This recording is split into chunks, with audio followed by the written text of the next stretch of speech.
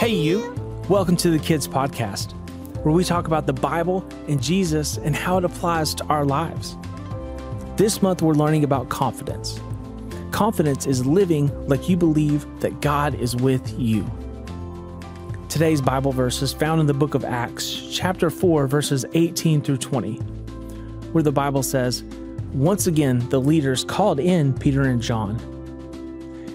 They commanded them not to speak or teach at all in Jesus' name. But Peter and John replied, 'Which is right from God's point of view?